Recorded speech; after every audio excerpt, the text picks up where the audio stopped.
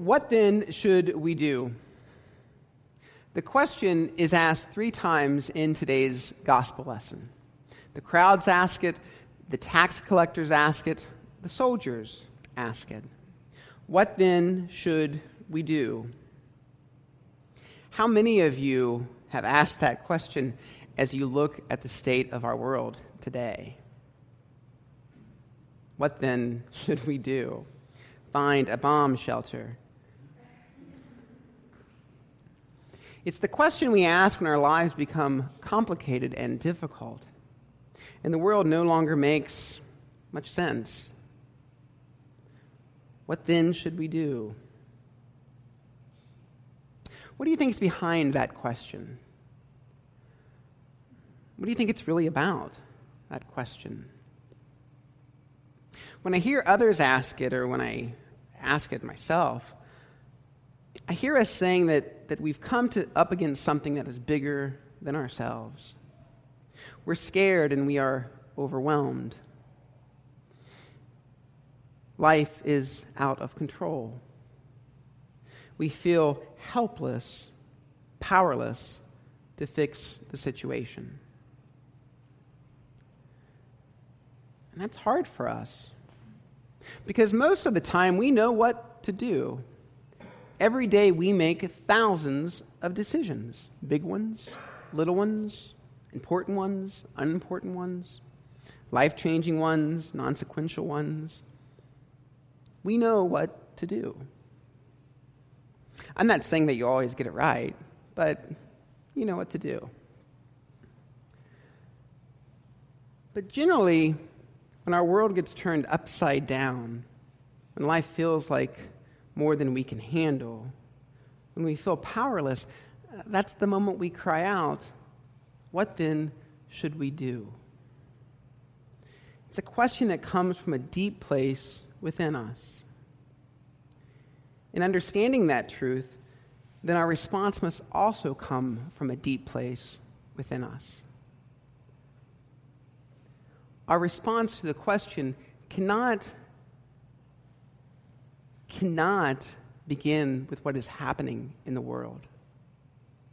It must begin with what is happening within us.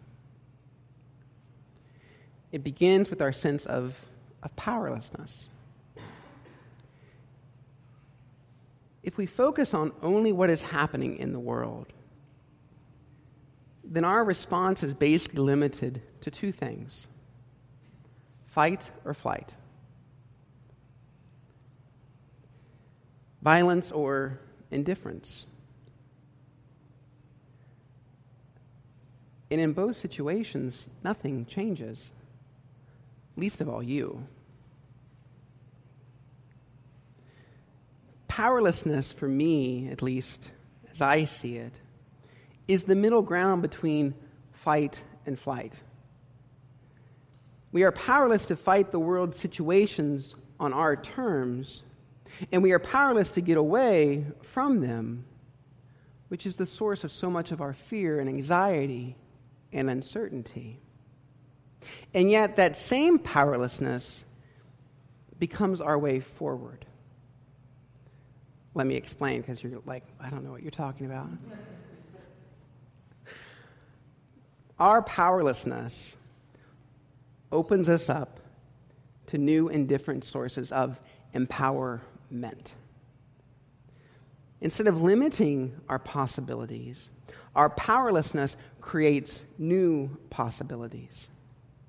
Powerlessness does not mean that we have no choices. It means that we must make different choices. We may be powerless to change the world, but we can choose to change ourselves.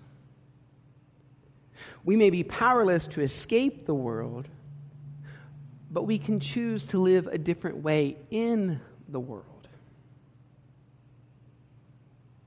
You may believe that you're powerless, but in truth, you're quite powerful. Isn't that what John is saying to those who ask the question today? He doesn't ask them to change the world, but to change themselves. He doesn't tell them to quit their jobs, but to live a different way. The crowds who came to him could not eliminate poverty, but they could share what they have with those who hunger. The tax collectors who came to him could not overhaul the tax code, but they could be honest. The Roman soldiers could not end Roman occupation, but they could act with integrity and refuse to abuse their power. In each of those situations, John focuses on people and relationships. Surrounded by a world that they are powerless to control, but pointing out the reality that they have the power to live differently in the world through very simple, concrete, and practical ways. Of course, John's answers are not satisfactory to us if we're hoping to change the world immediately. Poverty still remains. Unjust economic systems still exist. Power is still abused. But let's really be honest. Let's have some truth. Jesus really didn't fix the world either. Truthfully, he didn't. He engaged and he gave himself to the world, one person, one relationship, in one moment at a time. He loved the world to death and beyond. He showed a different way of being, a different way of living and relating. He offered different priorities and values. And then he invited those around him to participate and to follow him. Through his life, what he showed us is what it means and looks like to be fully human. What he showed us is what it looks like to be a dwelling place of God. What then should we do? It probably shouldn't come as a surprise to you, but I can't tell you. I cannot answer that question for you. It is a question that you must ask and you must answer on your own. I can, however, tell you things that I see daily, like within this community, how we pack 425 lunches a month. We feed about 5,000, a little over 5,000 people a year. Now, the truth is, we will not eliminate hunger in Columbus. We won't. And yet, we refuse to be indifferent or to ignore those who hunger. It's one of the ways that we align our lives, our values, with Christ's life and Christ's values. Simple, practical, meaningful. Every month I give you an item: chapstick, socks, bug spray, Band-Aids. The most boring, the most mundane things that you have in your bathroom closets. Nothing sexy about Band-Aids. Nothing. And yet every month you go out and you seek those items, you buy them, you bring them back. And in giving those things, you alleviate blistered feet, chapped lips. You provide someone comfort in an unimaginable, uncomfortable life. Those things cannot be quantified.